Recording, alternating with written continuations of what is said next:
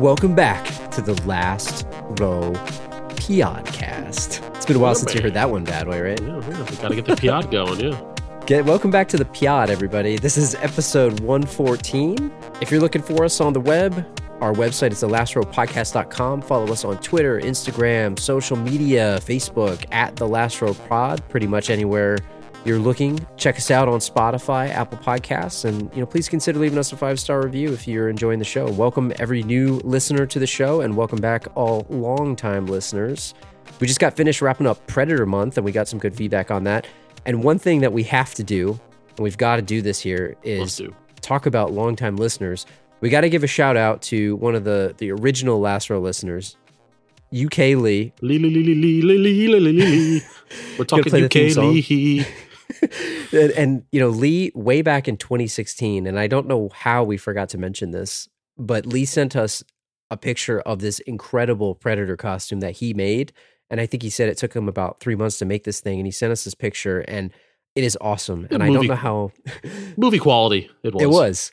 And I don't know how we forgot to mention this. So, Lee, if you're out there and you're okay with us posting this picture, we'd love to share it with the other listeners so they can see what a cool costume it was. And it was perfect for Predator Month, and we'll kind of close it out with that. But thanks for sharing that with us. If you want to share with the people your shredded abs, please give us permission. And we'll post your picture. Jacked muscles, pythons. Yeah. But no, thanks for sending that. And it is movie style quality there. And, we've been busy lately, so we've been tied up in some of our other jobs that we've been doing. And projects, if you will. Projects. And, as a lot of you know, and maybe some of you have found our show through some of the Terry Silver and Cobra Kai stuff that we've been doing. Cobra Kai Season 5 just dropped, and we've been doing a lot of partnerships with some of our awesome friends out there. So just want to give a shout out to Ken Cole, who we've been partnering a lot on some of the Kencasts. We'll put some links to the Kencasts in the show description. We just got done doing a 7-hour marathon live stream prior to the release of Cobra Kai Season 5. It was an epic marathon, but we had some awesome guests there. We got a chance to talk to Sean Kanan, Mike Barnes, Karate's Bad Boy himself, Sensei William Christopher Ford. It was a lot of fun. There was so many other guests too.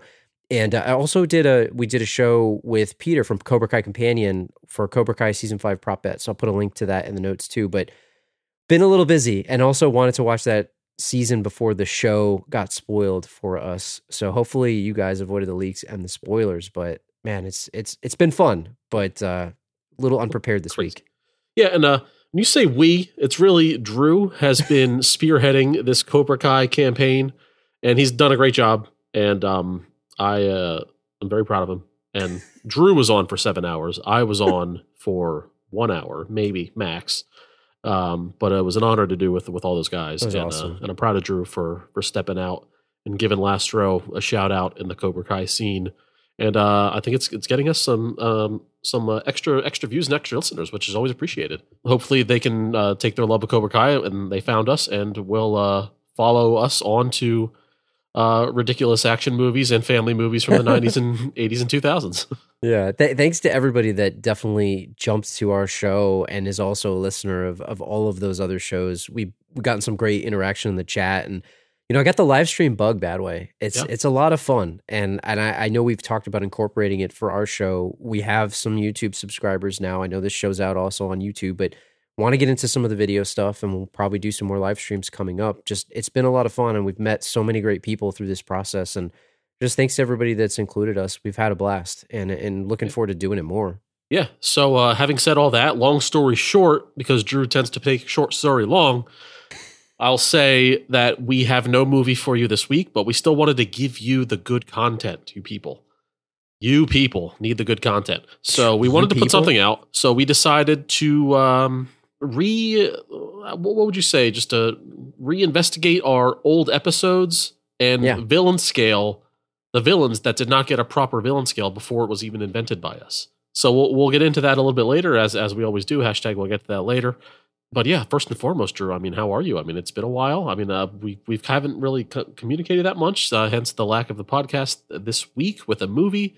But we did do something together this very morning, Saturday the 10th, as of recording time. We went to a toy convention, Drew. Thank you for the invitation, my friend. Yeah. I'm down to go toy hunting, just like, Yeah. what is it, Jordan Belfort? What was that show on the Travel Channel? Yeah.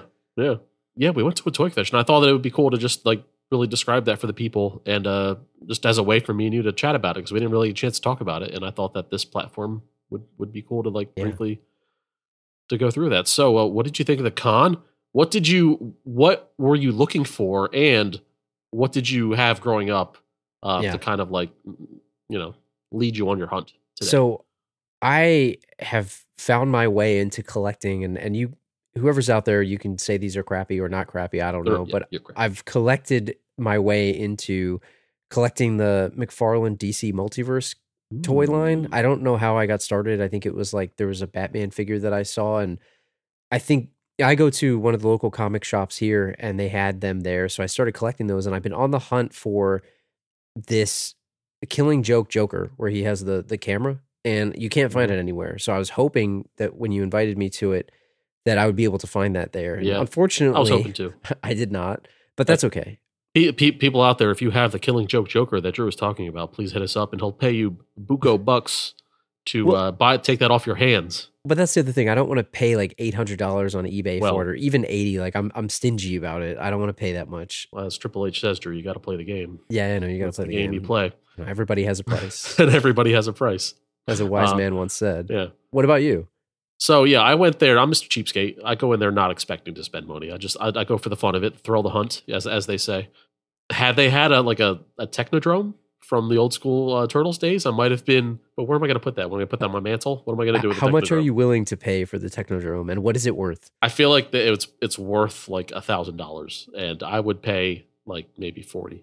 Like in box or loose? Loose. Give me loose, but I need to have the parts. I got to have the eyeball, Drew. Yeah. If you don't have an eyeball, then it's not worth it. That's the kind of thing that'll have like gunk on it. The stickers will be all like peeling off. You got to fig bath it. You have to fig bath it. And especially with like the plastic, it'll be all like melting. But I didn't see that there today. Did you? No, I didn't. No. I saw some major play sets, but not the Technodrome, not the sewer from the Turtles. I didn't see the Ghostbusters house. I didn't see that.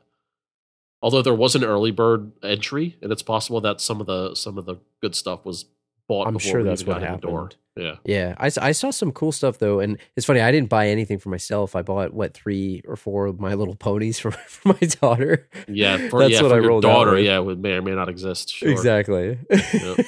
It was a couple of those, but no, I mean there was some cool stuff. Like I went in there thinking that.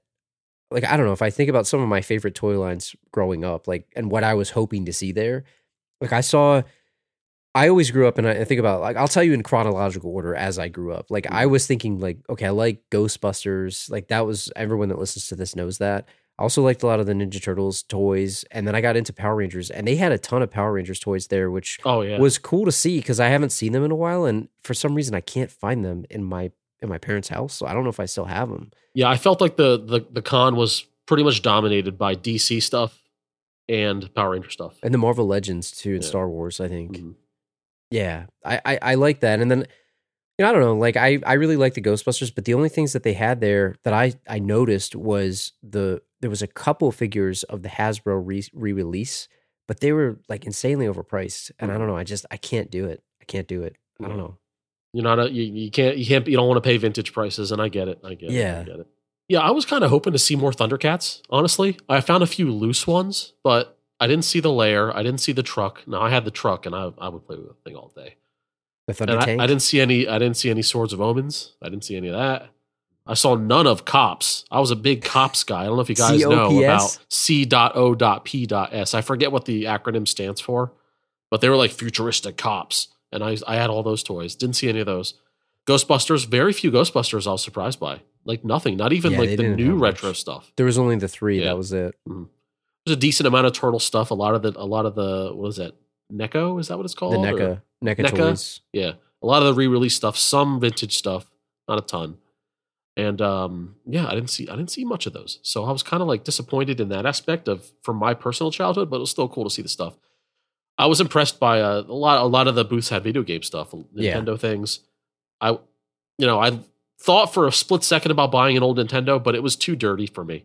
Clean the thing up and maybe I'll buy it for $120. How much was it? It's like $120.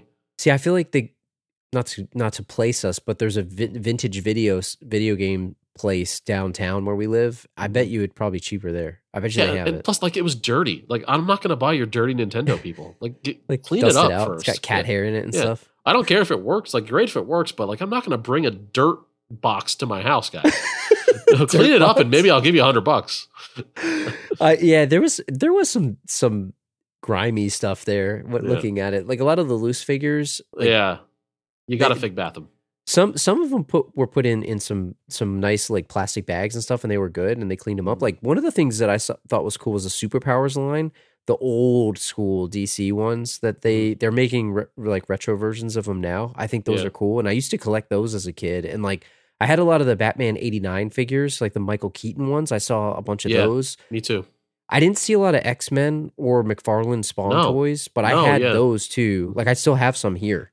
Yeah. And those were cool. And then like you and I talked about this, but like other collectibles, like what else were you looking to see? Well, it's funny. I was looking for horror characters just to see. And one of the first booths I went across, like, talk about Predator Month, Drew.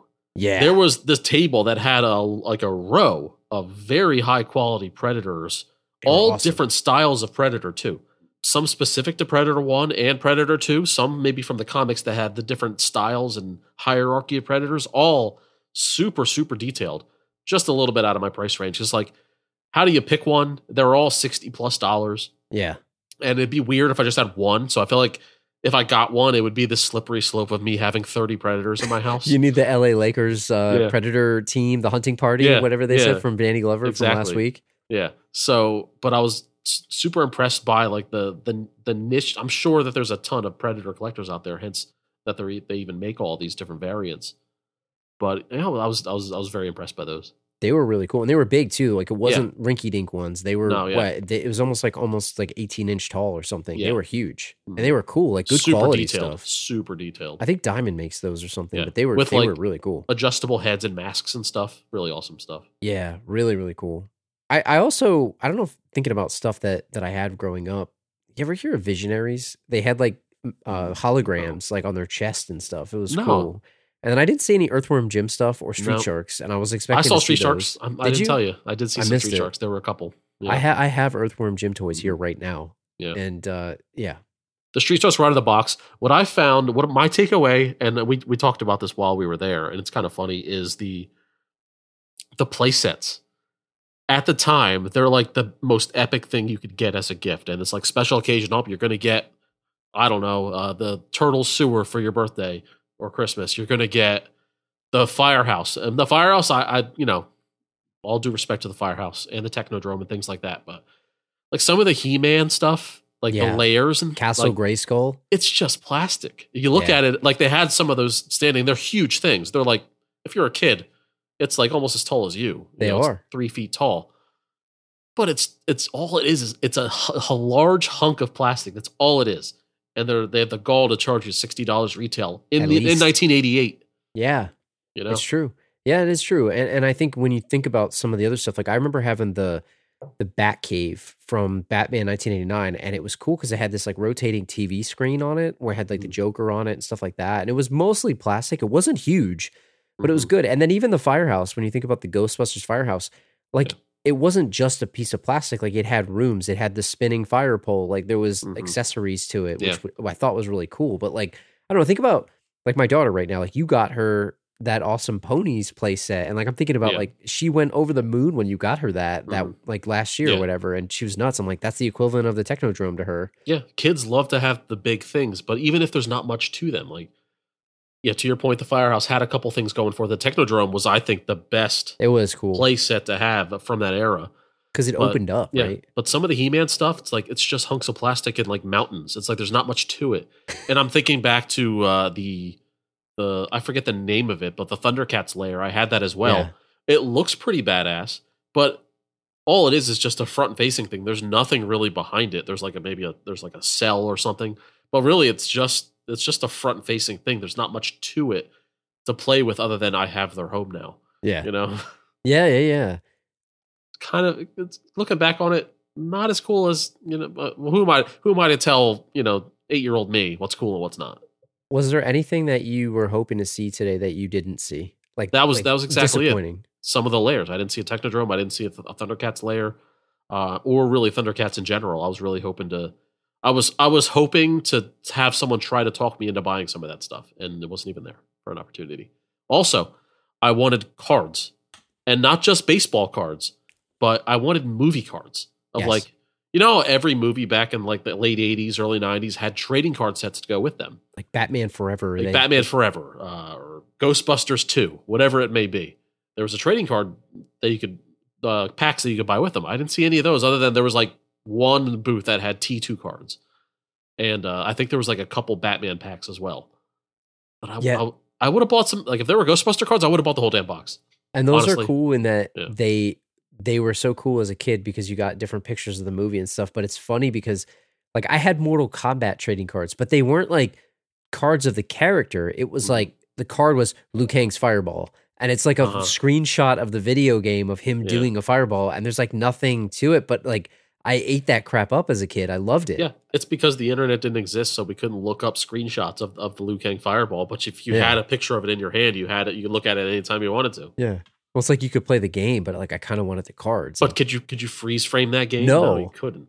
And speaking of cards, right? Like we just released our Terry Silver card, so go check it out on our Instagram page at the Last Row Pod, and on our I'll put a link to it in the show notes. But I had the Marvel trading cards, which I thought were awesome, and I didn't see them there, and I have an entire box of them here. I'll take some pictures. And those are huge now in the resale market. I'm surprised there weren't booths with cards. Like I was really disappointed by the lack of overall cards.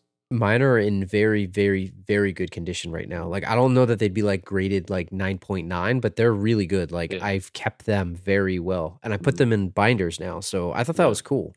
Yeah. I mean, I don't know. I think was there any last question was there anything that you saw today that you'd have bought if money was no object? Tough to say. I mean, I probably would have gone wrestling figures, maybe. Yeah. I think that's a good collection to have, especially some of the vintage ones. But like there was on card Hulk Hogan, $245. On card Razor Ramon, $250. That's crazy. No chance in hell, Vince McMahon, that I'm going to pay that money. But what I like, even loose, some of the characters I had as a kid, I would have liked to recreate my own collection for one. Yeah. But some of those wrestling figures are just going for way too much. It's ridiculous. It's too much. Too high. The wrestling fans are too crazy. They'll pay it. They ruin it for us regular folk. Too high. Way too high. I had a blast at that thing. Thanks for inviting me. Like I don't really get a chance to do that much. Like I go to the same store quite a bit, like every week, but it was fun to see stuff in booths from like people all over the place. And it was cool. There was a lot of stuff there that I didn't think I would see. I wish I would have had more time and whatnot, but it was cool. We should definitely do that again. But yeah, so somehow we made it like 70 episodes in where we didn't actually have a villain scale. And we talked about those cards a little bit. And we were getting some messages through Instagram. I know Ross has been hitting us up. And he wrote us a message on one of our posts. And he and I were corresponding through Instagram a little bit. We were just chatting about maybe rescaling or redoing some of the old villains that we had from previous episodes. And like I said, it's 70 episodes that we didn't really have an official one. And I'll just read you one of Ross's comments because I think he makes a few good points. So he said, "I still maintain that Shang Tsung from Mortal Kombat 95 tops Terry Silver. I think look and style is better, 7 out of 5. His hideout has to be higher. He has a whole island, and that tower is 5 out of 5. His plan is just okay. He's handcuffed to the rules, and he didn't really have a solid way to work around them, 4 out of 5. And the henchman, well, how do you top Scorpion, Sub-Zero, and Goro, 5 out of 5. I have some. I don't want to poke holes in this, but I have some thoughts on Scorpion and Sub-Zero. But it's a fair argument. Yes. Yeah. And I think, Ross, thank you for writing into us for this idea because we've been talking about it a lot, and I think you finally inspired us to do this.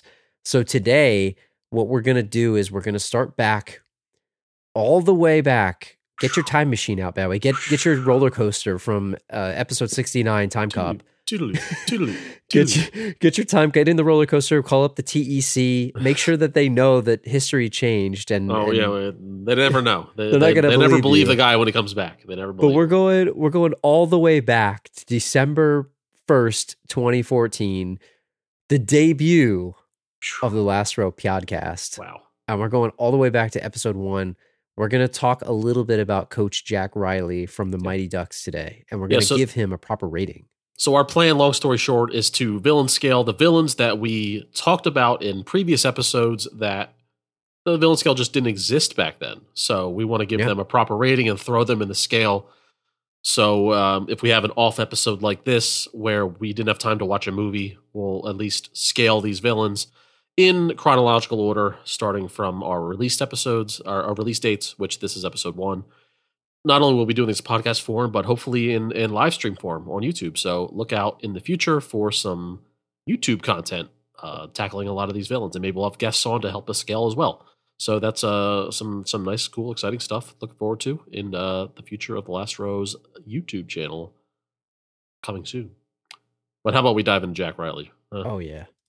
So if you guys are new to the show and you don't know about our villain scale, we have an objective, patented Last Row villain scale that we put people through. There's 4 major categories. There's look/style, 1 to 5, hideout/layer, plan, and henchman.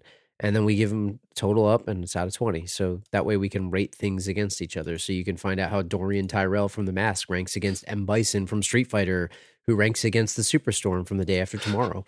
So, now that and it's our duty to do this. Like we're obligated now. We've got to do this. So let's start with Jack Reilly. And I know you got some thoughts on this guy. And the first category that we got to talk about is look or style. Like what is this guy packing here? So whenever I think of Reilly, I think of his jacket, right? That's the first thing that comes to mind is that Hawks jacket. Would you call it a bomber jacket? Like, I don't even know the true definition of a bomber jacket. It's like a varsity / bomber jacket. Mm-hmm. It has the suede. It looks like a suede coach's jacket, but it also has the collar of a bomber jacket. I don't know the definition, but it looks like a combo. If that's what you're getting at. When you pop the collar on it, I mean that just brings it to a whole other level.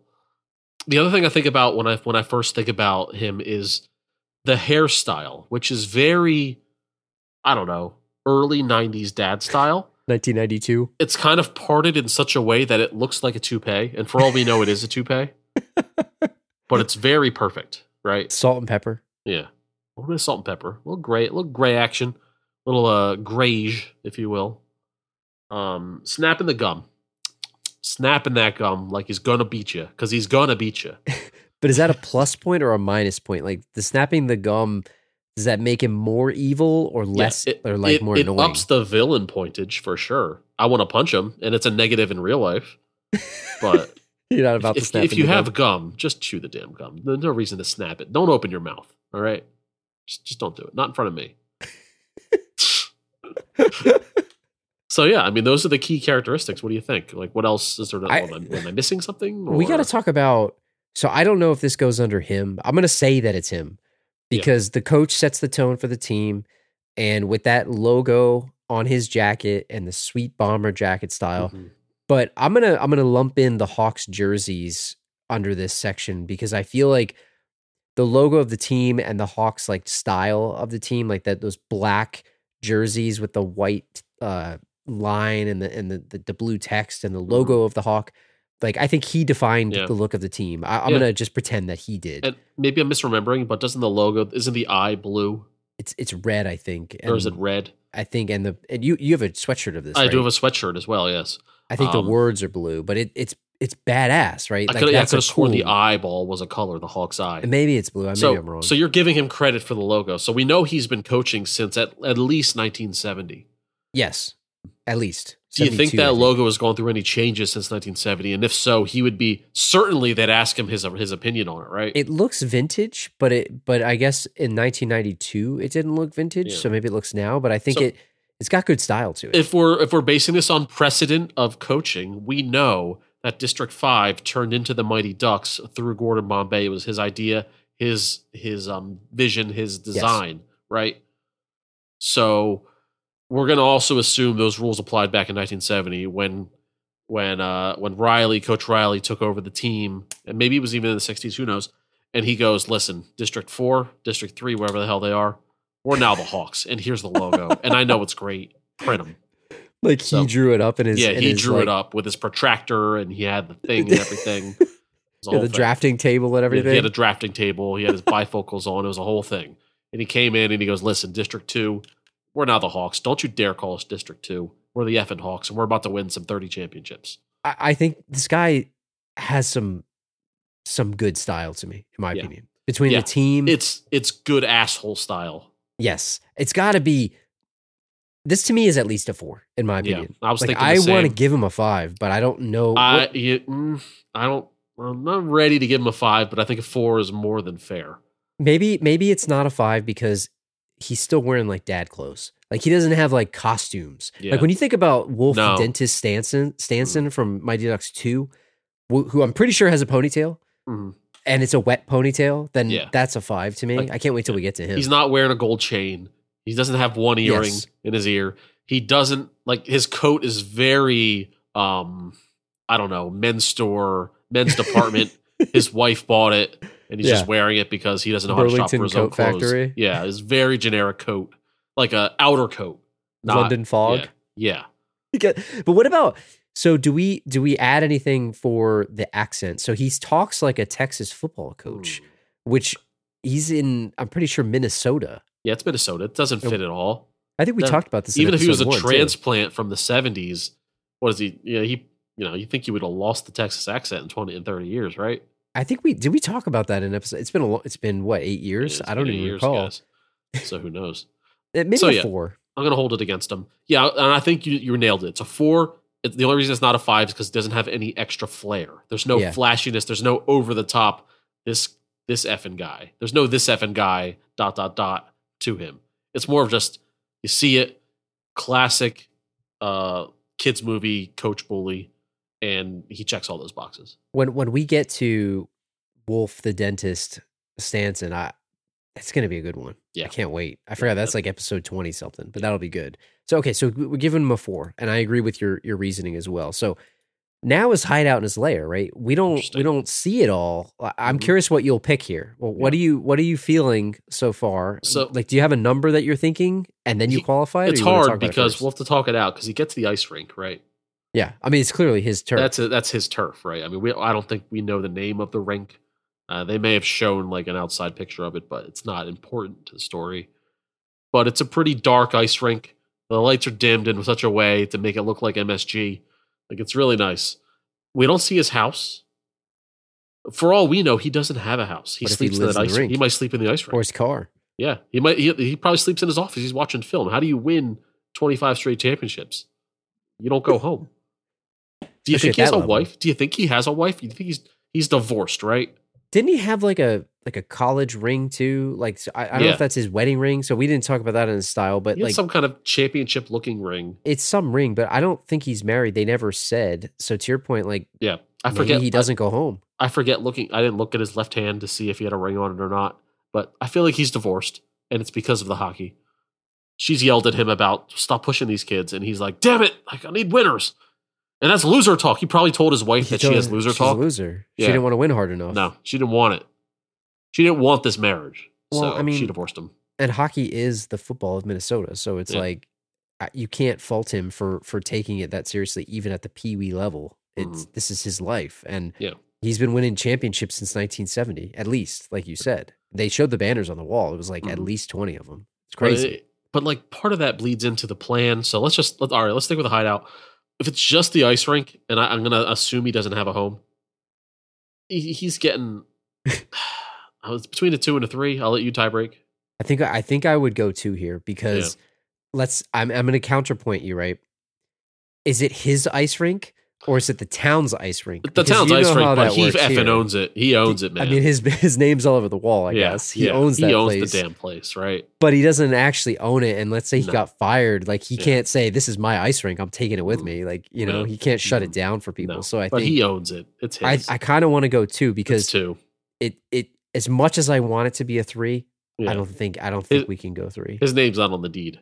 No, it's not. He doesn't own the place. He owns the place, but he doesn't own the place. So, okay. So what about his plan? Because this is where the meat and potatoes are, as you would say. So we talk about him, hating loser talk, and he's probably divorced because of it. And it's like, this is his life. The freaking 8-year-olds, Drew. Yeah.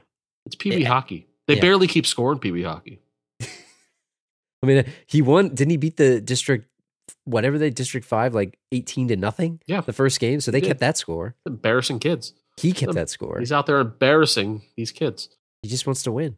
So if you had to sum up his plan, what would you say his plan was? I have to say that his job is his plan is a couple things. I think the most direct thing is to basically mold winning hockey players and cement his legacy.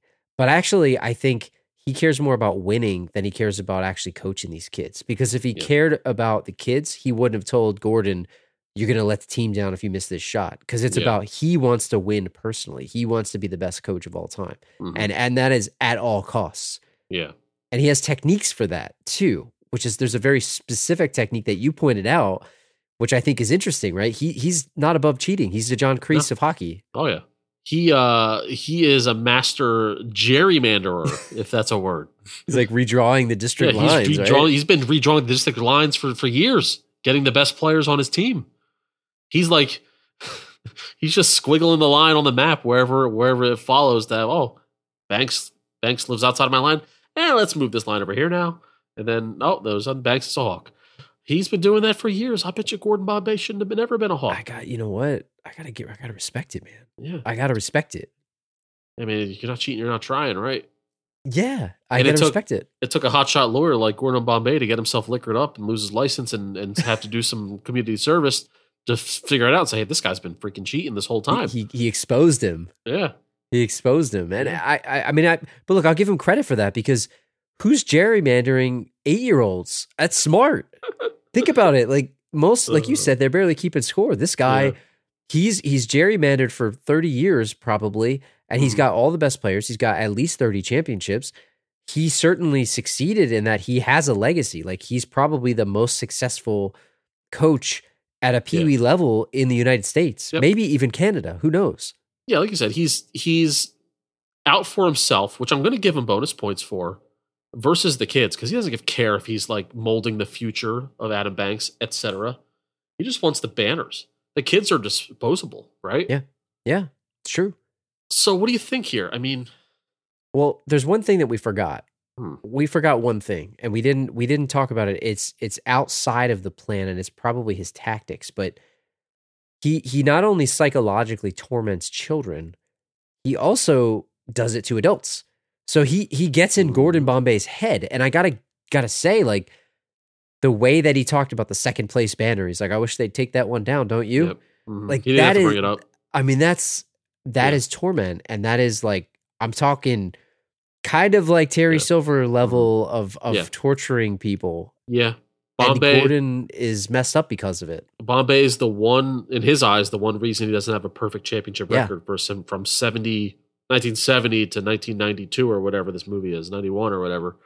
And it took him less than a minute from meeting Bombay as an adult to rub it in his face. And not only is that, his personal philosophy is it isn't worth winning if you can't win big. Yeah. So how are you not going to give this guy at least a 4 here? If he's going to win the game 2-1, it's a loss. That's right. He doesn't want that. You got to win at least 5-1. There's a room for error margin, and he's not above also physically injuring children. Right? Oh, yeah. He wants them to play dirty. In fact, he did such a good job of indoctrinating people with this plan that Gordon Bombay was also teaching that 30 years later. It's because it's all he knew. That's all he knew. Yep. That was what he did. So I gotta tell you, like this guy's pretty successful. It took his own student to like get so psychologically messed up to beat him. And honestly, the Hawks probably still should have won. They lost Banks. If Banks was still a Hawk, they'd have probably won anyway. Sure. That was a flaw, but I probably talked about this way back in the day, but in 2014. Yeah, 2014. 15. For a refresher, you guys. I mean, I've had this type of coach without the championship pedigree. Right. Born loser. Was this baseball? The basketball. Oh, okay. So born loser, possible alcoholic, yelling at 8-year-olds that they're not doing the right thing. And then I also had the other coach, from another league that was like the best coach, and he was an actual role model to us all, and he was a great guy. And he only swore during the playoffs when we had a bad first half performance, but he wasn't swearing at us. He was swearing to motivate us. And it's like he saved this. It's like a PG-13 movie. If you save the F-bomb, it's more You get one. effective. It's more You get effective, right? He made the F-bomb effective. He waited till the playoffs to use it on us, and we didn't win. We came out there. We got blown out in the second half. We got outclassed. But like, I appreciate it. Like, all right, man, this is cool. He's got some fire. Yeah, and I got to say that the positive is better than the negative. So like, I don't agree. Like, yeah, he's winning championships, but these kids, he's got a lot of hate, and I'm surprised he's not dead. But That one of these kids didn't come back to get him. But he doesn't care that that's the case, right? So his plan is to succeed his legacy and win championships, and he's succeeded at all of that. He doesn't care about the damage that he leaves in his It's wake. true. All I'm saying is he's lucky he dodged some bullets. Is all I'm saying. After the fact, some people coming to get him from damaged youth. I mean, hey, maybe Gordon Bombay to hit him drunk driving or something and taking him out. Like, for all we know, we don't know what happened to him after. Maybe a student did take him out after this whole thing. Well, yeah, I mean, I think he probably died after the events of Mighty Ducks 1. I haven't watched the show, by the way. I know there's like a new show on the Disney Plus streaming service, but I haven't watched it, so I'm not gonna. I have no idea if they acknowledge it. Yeah. So are you not gonna give him a 5? Because I kind of want to give him a 5, but maybe I'll go 4 instead. It worked for so long. That's the thing. You got to give him credit, man. Yeah. I mean, do you want me to give you other people that have 5s, and will that help you decide? And plans? Yeah, I'll tell you. Okay, Okay. so, and this is from the archives here. So this is actual archives. So just to give the listeners some perspective. So some 5s, we've only had a few on the show. For plan. The first one was Dusty Dinkelman, and he had a 5 in Just Friends. Jamie the Palomino, ambulance, right? The whole ambulance Jamie Palomino guitarist gig. Exactly. Sweet. And then Bennett from Commando had a 5 because he faked his death and he was like taking guys out, and that's pretty good. Yep. And then Shang Tsung from Mortal Kombat in episode 79 that we did, which was the remake. He had a 4.5, which is pretty close. Mm-hmm. And so then we also had Catherine Trammell had a 5. Of course. Terry Silver had a 5. Of course. He's going to have a 5. Psychopath. And then the Superstorm had a 5 from The Day After Tomorrow. So I don't know. Maybe it's not on the level here. It's not a 5. Maybe it's a 4. I think it's a 4. That helped. That did help me put it in proper perspective. I don't remember why we gave Dinkelman a 5, but it was probably deserved because it worked for so long. He molded his career around making himself look good to women that he could not properly get in high school. That's 5. Yeah, that's 5. And he plays a sweet guitar. Like his whole adult life is making up for the fact that he was a pathetic dork in high school. Yeah. And because he does it for evil and not for good, makes it a plan 5 for a villain in a movie. True. I think that's good. And Catherine Trammell was definitely deserved that 5. So, okay, well, this is where I think Reilly's going to lose some major points here because like, who are his henchmen? Because he doesn't have muscle and he doesn't really have any sub bosses. He just has hockey goons. But they're like 8-year-old goons. Like, they're not even like, you can't send this kid to beat up somebody. No. Like, let's say Gordon Bombay comes and tries to murder him from all the psychological trauma. Is he going to send out the 8-year-old goons to defend him? Like, he can't. You know what he needed? He needed a 6'5", muscled up assistant coach. Yes, he needed an assistant coach, and he didn't have it. A silent but intimidating looking assistant coach. Well, think about it. Mighty Ducks 2. Dentist the Wolf Stanson. He's got all of those Icelandic goons that are with him. Like, that takes it up a notch. Like, this has to be a 1, right? And the Hawks, if his henchmen are just 8-year-old to 10-year-olds, they got to be doing more to beat up District 5 outside of the hockey rink. They pulled some pranks. Yeah, no, we need like black eyes and like some serious. You're talking like Nancy Kerrigan style. Yeah, like we need like an injury. Get a pipe and bust up their leg. Even though they injured Banks, I mean that's pretty. They did, and they injured him in the game. It might make it a 2 for me instead of a 1. You're going 2 because they injured Banks and like they actually did do some physical harm. Yeah, but that Reilly did not do himself. He made someone else do it. All right, so they did something to him. They did something, but they on behalf lost. of their master. But they were so ineffective. I mean, these guys were punks. You can decide. It's a 2 because they actually did injure Banks. All right, we'll give it. We'll give it a 2. But he's screaming for a muscle bound assistant coach. That He needed the assistant coach should have been Gordon Bombay. He should have been his right-hand man. He should have coached him up, but I guess he resented him so much for that second place banner, and he's a loser. You can't have a loser there. Yep. And maybe Jack Reilly doesn't want henchmen because they're all losers. Like he only trusts himself. Yeah, why can't you coach your own team? Because you're not good enough. That's what he would tell him. Yep. So I don't have really any other qualms with that. We'll give it a 2. We'll give it to you. So let's see. So let's recap them. So you got a 4 for look and style, a 2 for his hideout and his lair, 4 for his plan, and 2 for his henchman. Yep. And that gives us what, a 12? That's a 12 out of 20 here. It's pretty respectable. So let's see. So he's right in the range of like Hugo Snyder from Three Ninjas. He's right in the range of Bennett from Commando. He's Killian from Running Man. These are all murderous people. Yeah, I mean, they all murdered somebody. Maybe this guy murdered a kid that we don't even know about. It's off screen. I guess we can't. Yeah, I mean, there's a lot less press in the 70s and 80s. Say there's a kid on another team that might, be in trouble. Yeah, maybe he had done something about them. He's 1 point ahead of Emotep himself, the Mummy. So I mean, this is pretty good. I mean, he's up there with murderers, and all he's doing is being an asshole to kids, and he's got a 12. I mean, that's when pretty you psychologically torment children. I mean, that gives you some points. So I mean, that's what the whole basis of Silver is. I mean, he's psychologically damaging a child, and that's the genesis for his entire evil plot. I'd love to relook at that, and how did we not give him a 20? I don't know. Just I look at it again, and I just maybe that deserves a probably relook. It was the henchman and the hideout, but I don't recall why. He was missing 2 points there, and I don't recall it. But either way, he's a perfect score to me. So yeah, in our hearts. All right, so there's Coach Reilly with the 12 out of 20. So that's our first recap of our old school villains that were not villain scaled properly, and we hope to do them all at some point in the next year or so. Upcoming villains that will be scoring, and most of these should be on some form of stream on YouTube. They won't really be dedicated podcast episodes. We'll still keep those coming to you as normal. So we got Raymond Calitri from Gone in 60 Seconds. That's a good one. I can't wait. Expert woodsman and car collector extraordinaire. A marksman, someone who can shoot accurately while falling. I mean, he's responsible for one of our favorite movie tropes of shooting up while you're falling to your death to try to take somebody out with you. You can't go down by yourself. I know when you came back. Episode 3, maybe. I mean, not every episode has a villain, so we'll be skipping some. Maybe we'll do Ted from Jingle All the Way, Phil Hartman. I question if he's a villain or not. Yeah, but if we're putting Dusty Dinkelman in, he's in, and they were both. Maybe we introduced the Creep Hall of Shame for him, if you remember, guys, back from then. Yeah. But we could do it.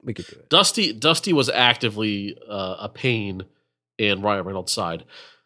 Phil Hartman was passively and possibly fair enough, not even on purpose seducing his wife, and it didn't get in the way of him getting the toy. I feel. That's true. Well, let's say this, because maybe Sinbad's actually the villain in that movie, if you think about it. Well, put it this way. All right, if you guys want Phil Hartman on the villain scale or Sinbad, you let us know. thelastwordpodcast@gmail.com. Write in or tweet at us. There you go. Also, episode 4 was our Home Alone 2 episode with Marv and Harry. That's going to be a classic. I mean, I can't wait to do that one. That's a good one. Sticky Bandits, and then maybe we'll also do the Wet Bandits as well. We never did Home Alone 1, so it might be a future episode. And episode 5 was Ghostbusters 2. Why not Vigo the Carpathian? Yeah. I believe we scaled Vigo in a live stream with Ken. Yeah. But I wasn't there, so I'm saying it doesn't count. Ken, we'll get you back for that one. We have to have Ken on there because I know Ken's a huge Ghostbusters 2 fan, just like we are, and I think he would be. He could help us through the scale again. So no, that was fun, man. I'm glad that we did that, and hopefully people enjoyed it. And like I always said, we'll do some more of these coming up. So we'll just close out. We got a couple of emails, and I think it's a good way to maybe close this episode out. But I just want to shout out everybody that did send us an email. Thank you guys so much. It's great to hear from everybody. We can't read everything, but we'll try to read some of them, and we try to write back to everyone that writes in. So definitely send them. But one of the emails that I wanted to read was from Sam. So Sam wrote us an email, and he just said, "I really enjoyed Predator Month," and he liked the idea of us doing these type of shows. And he said, "I'm also a huge Batman fan, so I loved all the 90s Batman movies episodes, and I think you should close it out with a 1989 Batman episode, which we didn't do yet, which would be fun." And he said, "I can't remember if you guys covered it on an episode or not, but he was curious what Drew's thoughts were on the Batman that came out earlier this year." and he said the naming of the Batman movies has now entered into Predator territory. Oh yeah, for sure. And I'll tell you. So I'll just say very quickly, Sam, and if you guys are interested, we could do this on a live stream too. But I love the movie. I thought it was great. It was like a 5 out of 5 for me on Letterboxd. I think I actually did give it a 5 out of 5 on Letterboxd. Thought it was fantastic. I don't know if I'm curious what you thought, Sam. But then he also said we would do sort of like a Predator month, but with airplane movies. So executive decision. He said it was up our alley, and then also Air Force One. So he said tying it in like Volcano and Dante's Peak. But, he also said he gave a 5-star review on iTunes. So thanks, Sam. Thanks for the email and thanks for the shout out. But it's great to hear from you guys. And I loved that Batman movie. And I think that's a good couple of movies that we could do going up here. I threatened the people, I think last episode, to give us a 5-star review on iTunes. And Sam, he thank you, Sam. I like that. You kept the show alive here. Yep. Otherwise, Batman was going to quit on me. There would have been trouble, Sam, had there not been that review. So appreciate it. We also got some action here from Jay. He wrote us in. I'm going to paraphrase because it's a fairly long email, but I want to touch on some major points. It's basically about 3 O'Clock High, which has been brought up in the past from another listener or so. And I think Eric, right? Eric wrote into us. Yeah, Eric. So he writes. So Jay writes, "Hello, Drew and Badaway, back on episode 100. I heard you guys suggest by a subscriber, Eric, for the movie 3 O'Clock High. Drew has never seen it, and I'm not sure if Badaway has or not. I have not. But I'd like to back up a suggestion, also plead a case for it." And he goes on to plead a very good case for us doing 3 O'Clock High, which, yes, you won. Case, you win. And we're going to do it very shortly, within the coming month or so. The producers had no faith in it, and the critics gave it a Karate Kid 3 style beatdown right out of the gate. But IMDb gave a rating similar to the movie Big, although despite having a budget 3 times less and having no big name actors, I'm convinced this movie is a cult classic rather than an 80s classic due to its lack of exposure. It's probably a very true statement because you got to have the star power. I've not seen this. Yeah. I have not seen it. But then he goes on to name the that guys, Drew, that are in this thing. And the that guys and that girls from those things make this a very doable podcast for us. He's dropping Colin Crisp. He's dropping Billy Tessio from Stand By Me. Yeah. He's dropping the voice actress from Lisa Simpson. He's dropping Large Marge, and he's dropping Darby's Crew. Darby's Crew.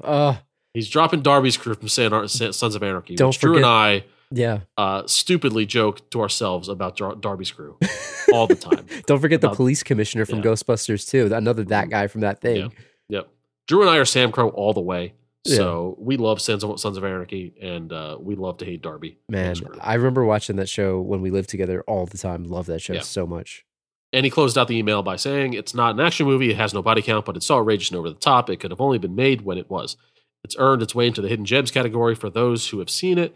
Back when I was at the mercy of television programming, I'm flipping through the channels and Failures Bueller's Day Off is on, and 3 O'Clock High are on the same time. More often than not, he's going with 3 O'Clock High. One's a classic, and the other's not. As Josh Baskin once said, I don't get it." Which, you know what? Maybe a hot take, and he hot taked it, and I might lukewarm take it. Ferris Bueller's Day Off? It's all right. Right? It's fine. If you saw it at the time, it's probably the best movie ever. I like it. I like it too, but it's all right. Yeah, I haven't seen 3 O'Clock High, so I can't say whether it's better than this or not. Ferris Bueller's, but I don't disagree with you. Ferris Bueller's Day Off is a good movie, but I think it does get a lot of hype, and it's because it was iconic at the time. But as someone who didn't grow up watching it, I kind of think it's all right too. Like, it's all right. Yeah, but I like that he said, "Jay, you weaved in the I don't get it." I really like that. I don't get it. So, and the fact that Colin Crisp is in this movie, sign me up, man. Yeah, sign me up. So Jay, thanks for writing in, and you convinced us. It's time, and it's always fun to do a movie that neither of us have seen and get fresh eyes on an 80s movie. We'll tell you right away if it holds up because we're not putting any nostalgic bias into it because it's the first time. Yeah. I don't know about you, but I had fun with this one. I know that it's not a traditional movie show, so apologies to everyone that was expecting that, but we just wanted to get you guys something and still hang out virtually. It was either this or nothing. Yeah. We wanted to hang out in your heads. Eat your hang vegetables. Out in your ears and in your heads and in your cars, wherever you guys are listening. Thank you to everybody that's been listening to us every 2 weeks.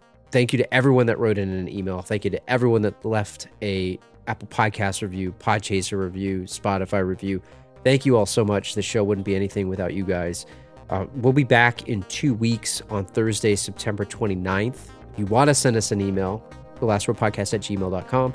Leave a comment on the episode's page at thelastropodcast.com on this episode. Tweet at us. Write us on Instagram at The Last Row Pod, Facebook at The Last Row Pod, and subscribe to our YouTube channel because we're going to be putting more stuff out there. I'll put a link in the description. You'll get that, and we'll see you guys in 2 weeks. You'll see it. Well, do you think the people are listening to us in their beds? I would hope so. What about strikes?